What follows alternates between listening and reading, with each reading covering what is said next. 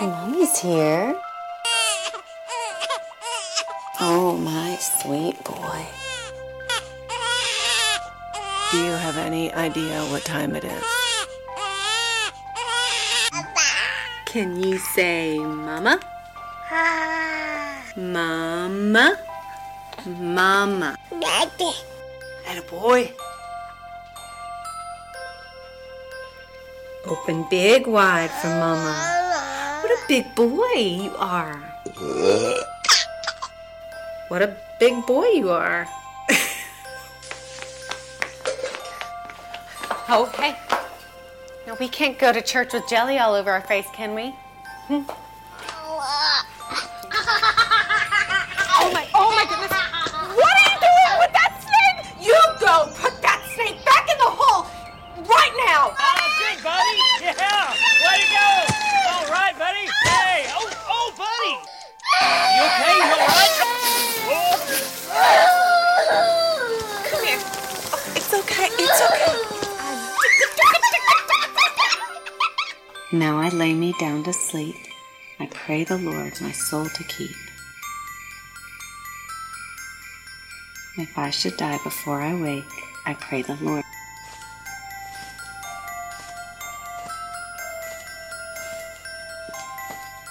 Hey, Mom. Mommy needs just a minute. Please. Hey, Mom, I think you look pretty no matter what. Even when your hair looks really weird.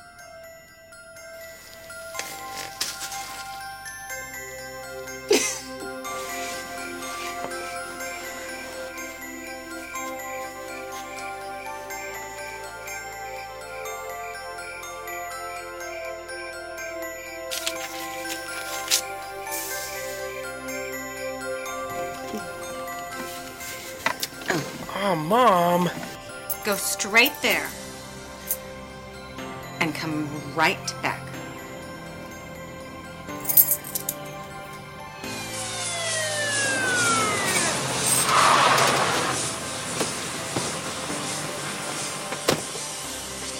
Over here, honey. Oh, Mama's here. It's okay. Oh, you're okay. Oh, thank you, Lord. Thank you. Thank you.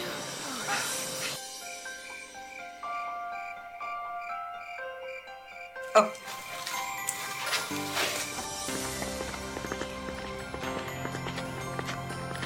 Oh. Mom, stop it. Mom, Dad, I asked Beth to marry me. Well, what'd she say? Welcome to the family.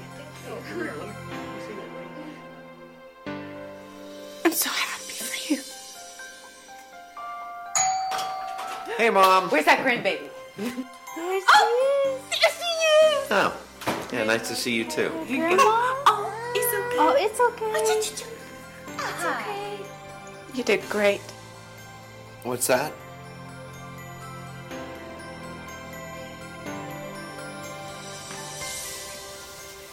The children. You did really great. I always knew you'd be a good dad, but you did really, really great.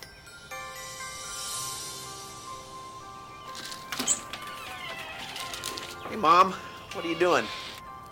Of course you are. Come sit with me.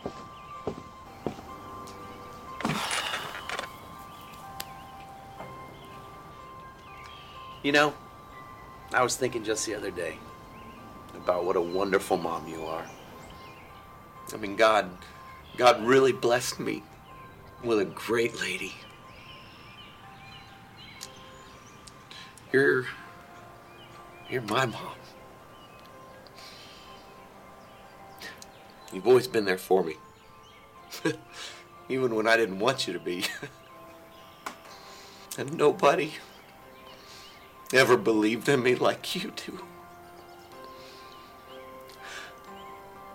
Thank you. I love you, Mom.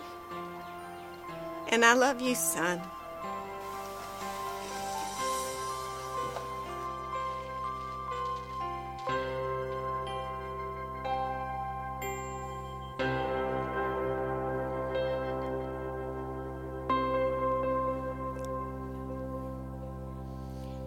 I'll let you compose yourselves. I've had to watch that several times just so I don't blubber again. I want to share with you for just a few minutes about a mother's faith. As we move on into our series that we started last week about life and the family series, there comes moments when it's appropriate for us to look at our families and recognize the significance of motherhood and the influence within our lives. There's a special relationship between a mother and her children that is simply indescribable. The level of sacrifice that a woman will have for her children, a mother will have for her children, often is something that we see before us but don't know how to put into words. And one of the most graphic illustrations that I ever saw of the sacrifice of a mother happened when I was in India a number of years ago. I went out with an organization and we were going to be feeding people that lived in the streets. And they came up with a little voucher that would provide them the one meal that they would eat for the day. And as we were there, we were scooping some rice into plastic bags that they may have had, or some of them had bowls, some of them had cups. And then we were pouring a gravy-like substance that was called dal over the top of that. I'll never forget one little Indian mother who came up, and she didn't have a plastic bag, and she didn't have a cup, and she didn't have a bowl. And she was standing there with two kids that looked as if they were on the verge of malnutrition. And she stood there, and when we asked her what we could put the food in, she took her shirt, her sari that she was wearing, and she held it out, and we scooped the rice into her clothes. And they poured the cup of gravy over it, and as it began to drip down through her clothes, she put her hand underneath it, and she sat down immediately, and with her fingers began to stuff the rice into the mouth of her children. And when all of the rice was gone, I watched her as she stood up and took her clothes and began to suck the gravy taste that was left in her clothes out of her clothes as the only meal that she would eat that day. This morning I would like to examine another scene in the life of a mother whose name that we don't even know, but we are given a glimpse into an interaction with Jesus in which the entire conversation probably lasted less than 2 minutes in real time, yet what takes place in this scene is the demonstration of such great faith from an unlikely source that Jesus was ultimately moved to compassion. And if you have your Bibles, I'm going to ask that you would turn to Matthew chapter 15, and I'm going to read verses 21 through 28, and you can keep your Bible open to that or your electronic device, because we're going to be referring to this over these next few moments. Scripture says, leaving that place, Jesus withdrew to the region of Tyre and Sidon. A Canaanite woman from that vicinity came to him, crying out, "Lord, Son of David, have mercy on me. My daughter is suffering terribly from demon possession." Jesus did not answer a word. So his disciples came to him and urged him, "Send her away, for she keeps crying out after us." And he answered, "I was sent only to the lost sheep of Israel." The woman came and knelt before him. "Lord, help me," she said. He replied, "It's not right to take the children's bread and toss it to their dogs." "Yes, Lord," she said, "but even the dogs eat of the crumbs that fall from their master's table." Then Jesus answered, "Woman, you have great faith. Your request is granted." And her daughter was healed that very hour. Lord, on this significant day, I ask that you, through the ministry of your Holy Spirit, would take the lessons that we can learn from this interaction with Jesus and this woman of great faith and apply them in our own homes and our lives so that your name will be glorified. And we pray this in Jesus' name, amen. The woman that is declared by Jesus to be known forever as a woman of great faith is a lesson to all of us. Because part of being a great mother and part of being a wonderful woman is to be a woman of faith, I believe. This, I believe, is the biggest compliment that could be paid to any woman, is you are a woman of faith. Today, Mom, you are going to receive, if you haven't already, a number of very interesting things. Depending on the ages of your children, you might receive a card that's handmade, and we hope that they spell everything right, although it won't matter to you. Because as Pastor Mark mentioned a couple of weeks ago, there seems to be a hall of fame in every home called the refrigerator that all the great artwork finally makes it to. Some of you have had kids come home from their kindergarten years where they have put their hand in plaster and you've got this little dinky handprint that you're going to hang up probably on your Christmas trees forever.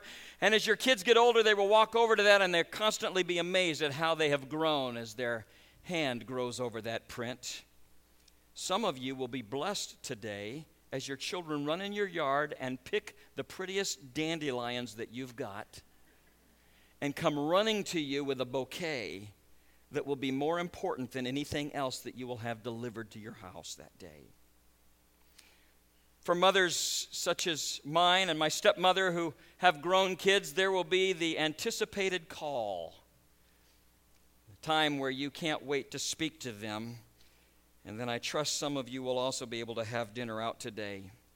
And all of this is given with the hope that in some way we might be able to express to you just exactly how special you are.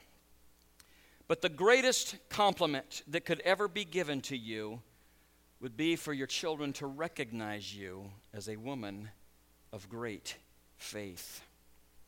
I have been blessed in my life to have 3 mothers that fit that description.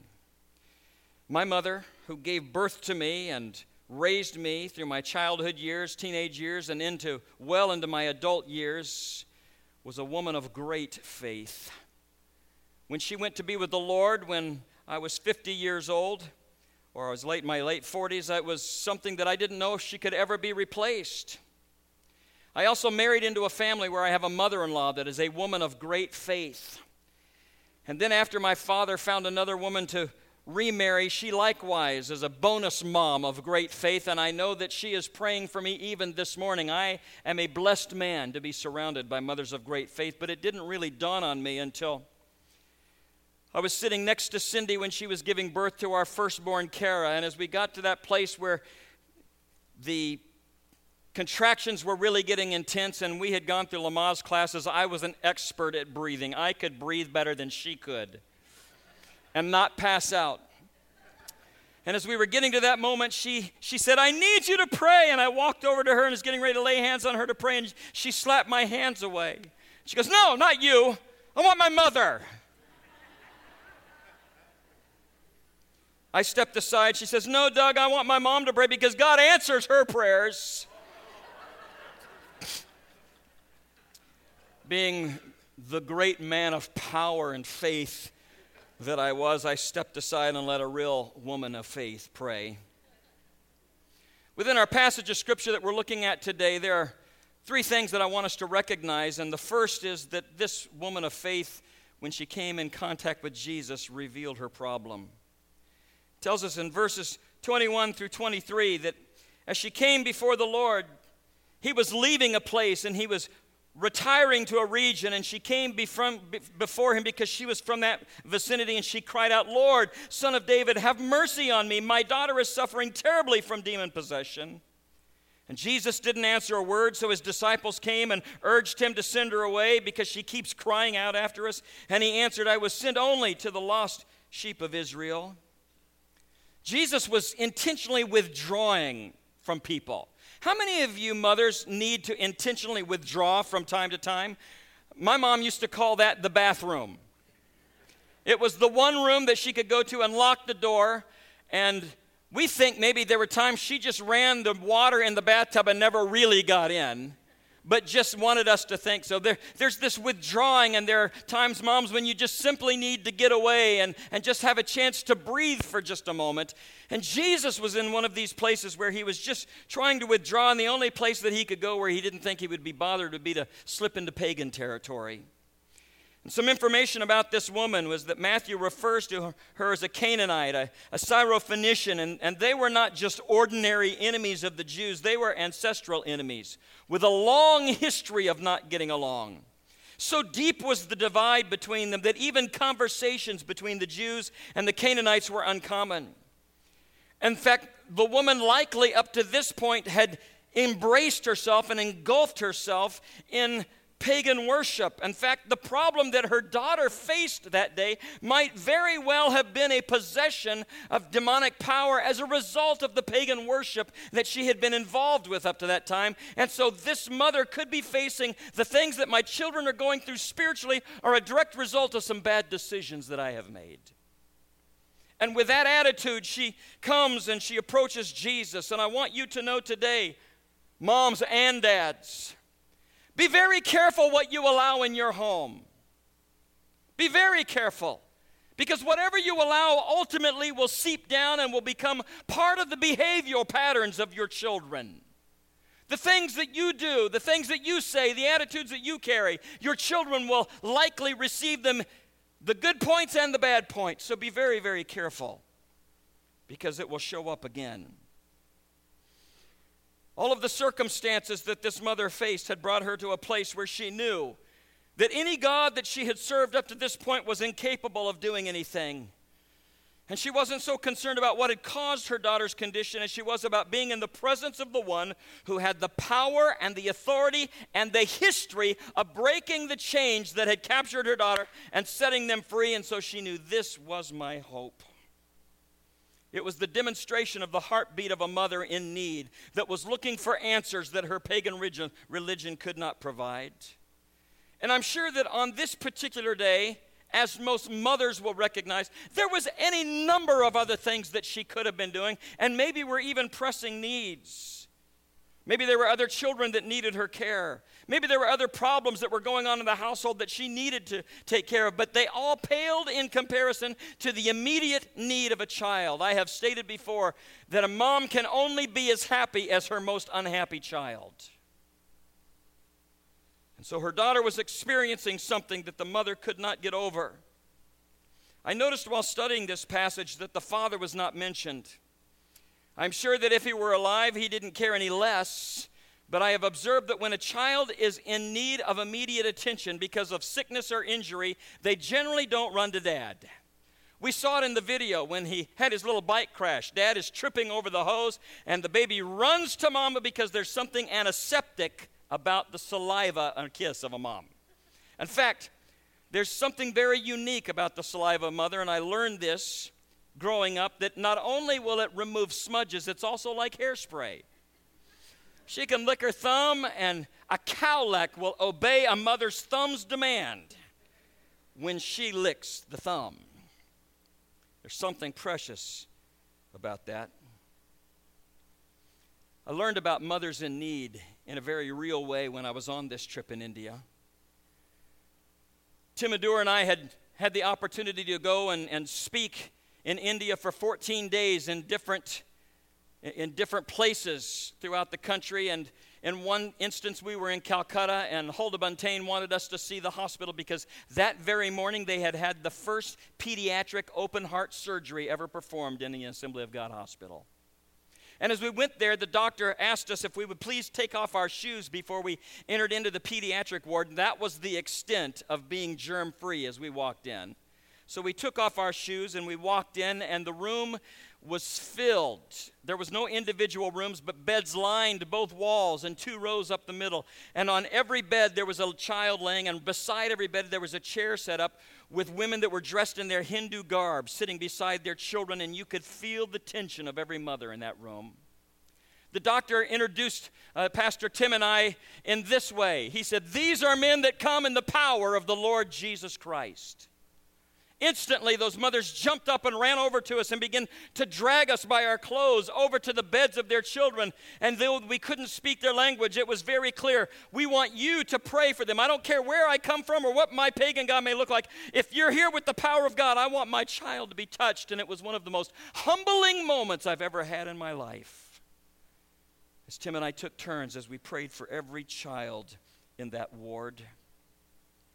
This is the scene that I picture when I read this passage about this mother. She didn't care what her culture had told her she should do. She didn't care what God her culture served. All she knew was that her God was powerless and that the God of the Jews had proven himself to be powerful, and her daughter needed a God with power in that moment. At this, the woman began to cry out to Jesus, and she demonstrated such a love for her daughter that her daughter's condition became her very own, as this is the way she worded things. Have mercy on me, O Lord. Now, this isn't a mother crying out, this girl is driving me nuts, and so have mercy on me and take care of this. This is a mother saying, my daughter and I are so close that whatever my children feel, I feel as if I'm enduring it myself. Have mercy on me, O Lord. My daughter is suffering terribly from demon possession. And her plea indicates that her daughter's condition was both physical and spiritual, and she recognized the need to have more than just a doctor, or she needed a deliverer. The most distressing of all parental problems is the devil's attack on your children. This is an area that every parent can identify with. And mother, let me tell you something today. If you haven't started already, it is time to flood the throne room of God, praying over your children and over your grandchildren, asking that God would surround them and keep them and protect them and use them. They need your prayer, because that is how powerful it is over the hearts and souls of your children. And we also need to know that we are not powerless. 2 Timothy chapter 1 verse 7 says, for God has not given us a spirit of fear, but of power. Our Savior demonstrated great power in redeeming me from sin, and every day of my life, he demonstrates great power in keeping us as we pursue him. And I am convinced that he will outpour his protection and divine guidance upon the children of those who seek the Lord on their behalf. Mother, there is nothing that you can do that's more important than to pray for your children and fill their lives while they are young with the Word of God. Give them something to stand on. Give them something to fight with. Give them something that you put within their souls, that when they get into a situation where they don't know what to do, they know to call on the power of the Holy Spirit, because we've seen it at work in my mom and dad's life. Give them something. I have mentioned many times that some of my greatest childhood memories come from waking up in the morning and getting ready for school and hearing my mom and dad in their bedroom across the hall. And when they prayed, they did not pray silently. I heard them almost on a every morning basis saying, oh God, today we pray for Doug, and we pray for Joy, and we pray for Jennifer, that when they walk out of this house today, that they are surrounded by your care. Be a filter to their mind so that the things that need to be filtered out do not reach them. Be a filter to their soul, oh God, so that the things that are wholesome will touch their heart. Fill them with great friendships. Bring around them people that will support them in their faith, and use them, oh Lord, to build the faith of others. And I want you to know something. As a child, when you hear that and you walk out of the house with that kind of a prayer, there's a little bounce to your step, because you recognize, I am not helpless. I have been surrounded in prayer, and my mom and dad have prepared me well to face whatever may come our way. This is the reason why our children's ministries are so important in our church and to our community. We must give them the environment where they learn to be worshipers and followers of an almighty God that can hold them in the palm of his hand, and that they know where to turn. Teach your children while they're young to depend upon God, and you will have given them the greatest gift ever given to a child. Returning to our text, we also discovered that she remained persistent. In verses 23 through 27, she began to really press in on God. And when she talked to him, the Bible says that he didn't answer a word. So his disciples came and urged him to send her away, for she keeps crying out after us. And he answered, I was sent only to the lost sheep of Israel. And the woman came and knelt before him. Lord, help me, she said. And he replied, it's not right to take the children's bread and toss it to their dogs. And she replied in verse 27, yes, Lord, she said, but even the dogs eat the crumbs that fall from their master's table. This woman demonstrated what I will describe as an annoying persistence. I was going to ask by a show of hands, how many of you have an annoying mother, but I'm just not interested in knowing that today. There are things about the natures of our mothers that can be annoying, especially when they're embarrassing you. This mother was annoying to the point that she was going to persist until something happened. But she faced three major obstacles. She faced the silence of Jesus.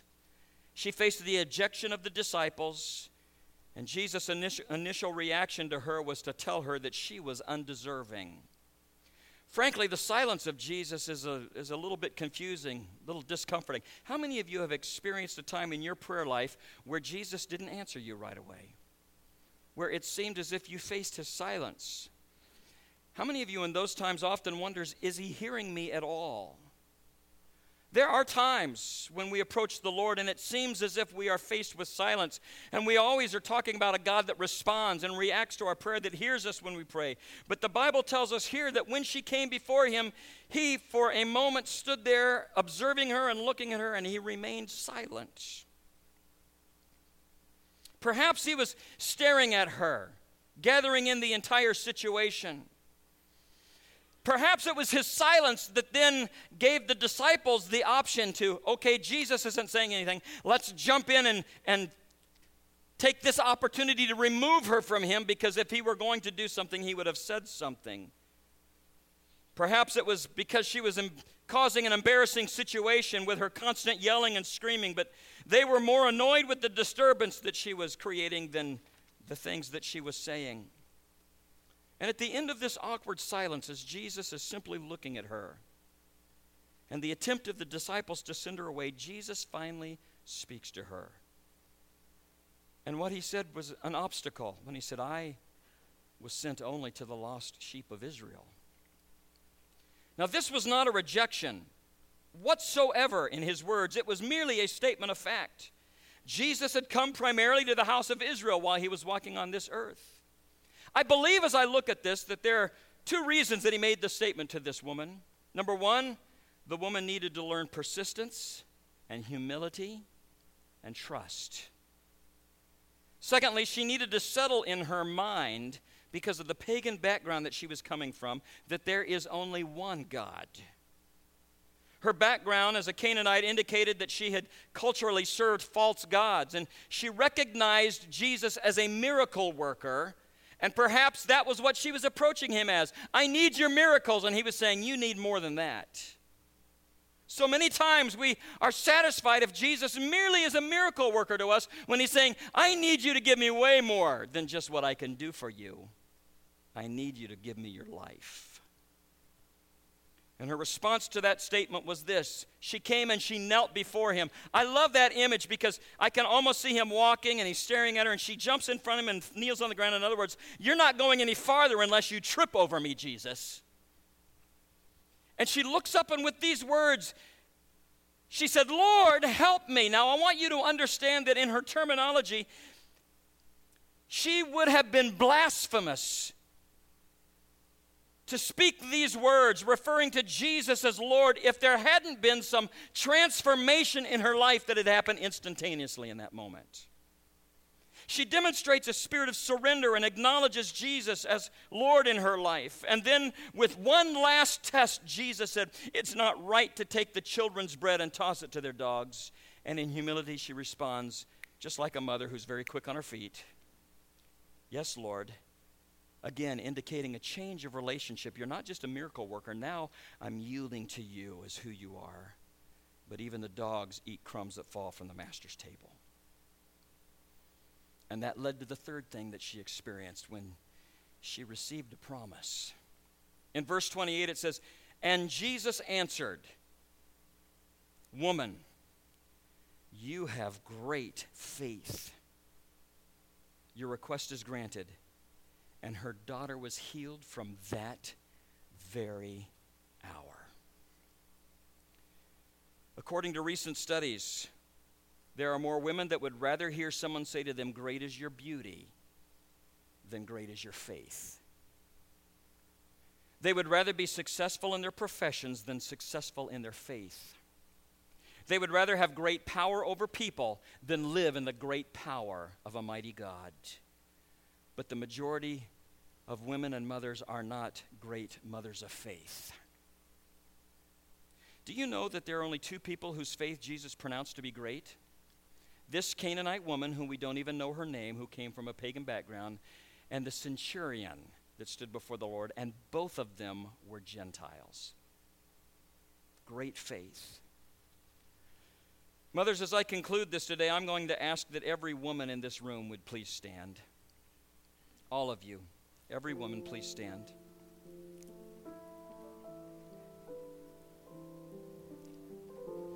I know that this is Mother's Day, but I want you to understand that there are gifts of God that are deposited among us. Some of you are mothers, some of you are not, but I want you all to feel special today and to know that you are a gift of God to this church. So I'm going to ask you to step out of where you are, and if you'd come and spread out across the altar, I would like to pray for you this morning.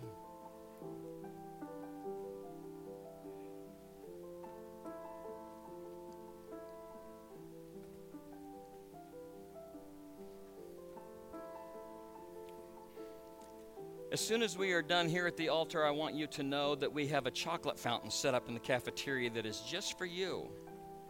Cindy, would you come and join me up here, hon? I want my woman of great faith to stand beside me this morning.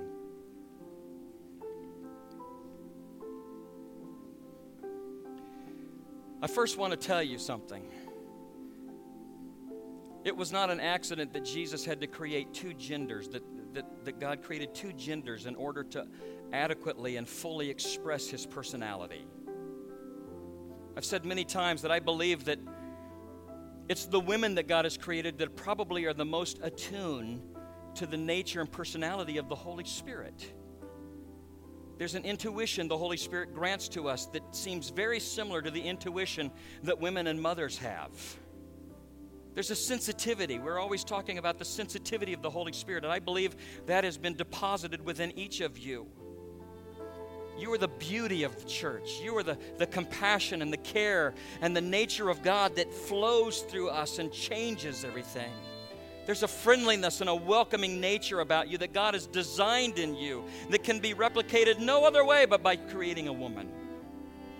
And so for you today, I want you to know I am so thankful for the gift of God that you are to us at Grace Assembly of God. I want to pray for you this morning.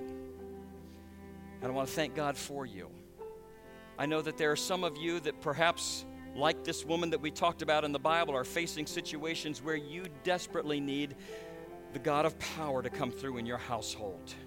Some of you have wayward children. Some of you want to have children and have been unable to. Whatever the case may be, I want you to know we stand in the presence of a mighty God who is capable of all things. I'm going to ask if the gentleman in the room would please stand, and if you would extend your hands out to the beautiful flowers that God has created among us. And I'd like to pray for you. Heavenly Father, I am reminded this morning of the wonderful women that you have placed in my life, starting with my mother, who today is rejoicing at the throne of God with you. For my precious mother-in-law, who, when my prayer is inadequate, she stepped up and took over.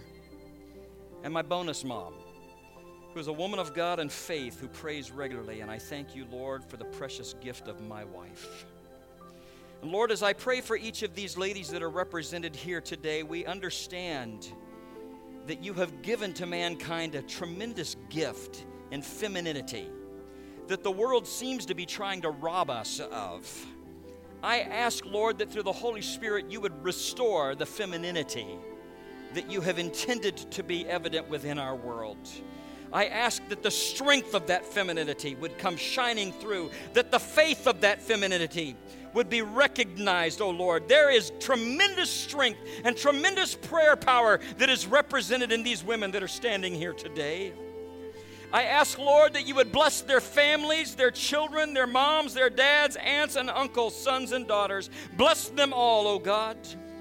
Those, Lord, who are standing here that desire to be mothers but are not yet, I ask, Lord God, that you would give them the gift that they desire.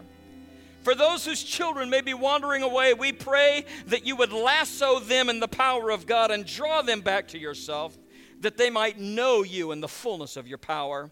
But Lord, there is a persistence that's demonstrated in these ladies that we see within this great woman of faith in the Bible. Father, we thank you for them. Bless them, and may this day be a day where they feel honored by their families, by their loved ones, and by you. And we pray this in Jesus' name. Amen. Now, women, I would like you, before anybody else leaves their seat, to turn around and march right out of here into the cafeteria. It smells like chocolate, and it's all for you.